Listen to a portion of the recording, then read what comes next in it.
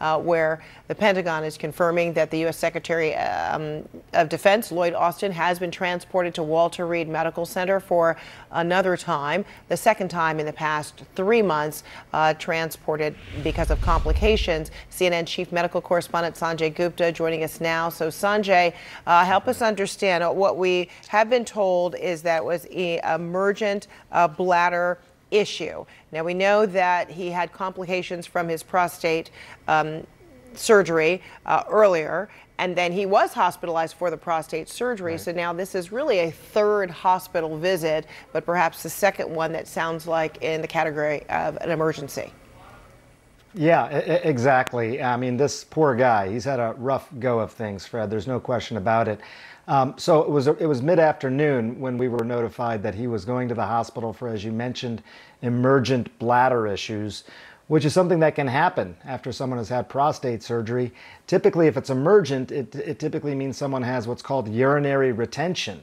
The bladder becomes distended. It's quite painful. He can't pee, essentially, and that's the real concern here, and that's what the emergency is. And it can be a real emergency. Besides the bladder being distended, it can cause problems with heart rate and blood pressure and things like that. But just a quick timeline, again, as you sort of mentioned this, it was in early December that he was first notified that he had prostate cancer. He waited to have that operation until December 22nd. People sometimes schedule these operations over the holidays. And it seemed like it went fine. He was discharged the next day. But then on January 1st, he was hospitalized for a bladder infection at that point. He was in the hospital for quite some time, 2 weeks at that point, Fred. And now, it's not even a month later, and he's back in the hospital again. All we know, again, it's these bladder issues. It could be sort of a remnant of the infection. But with prostate surgery, you can get an issue where it just becomes hard to empty one's bladder.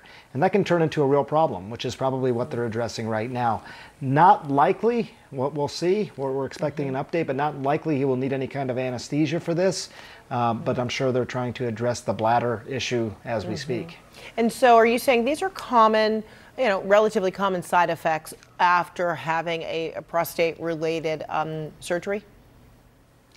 Well, as far as complications go, these are the ones that more typically happen. But, a lot of people have this operation and don't have any of these sort of, follow-up complications or necessary hospitalizations.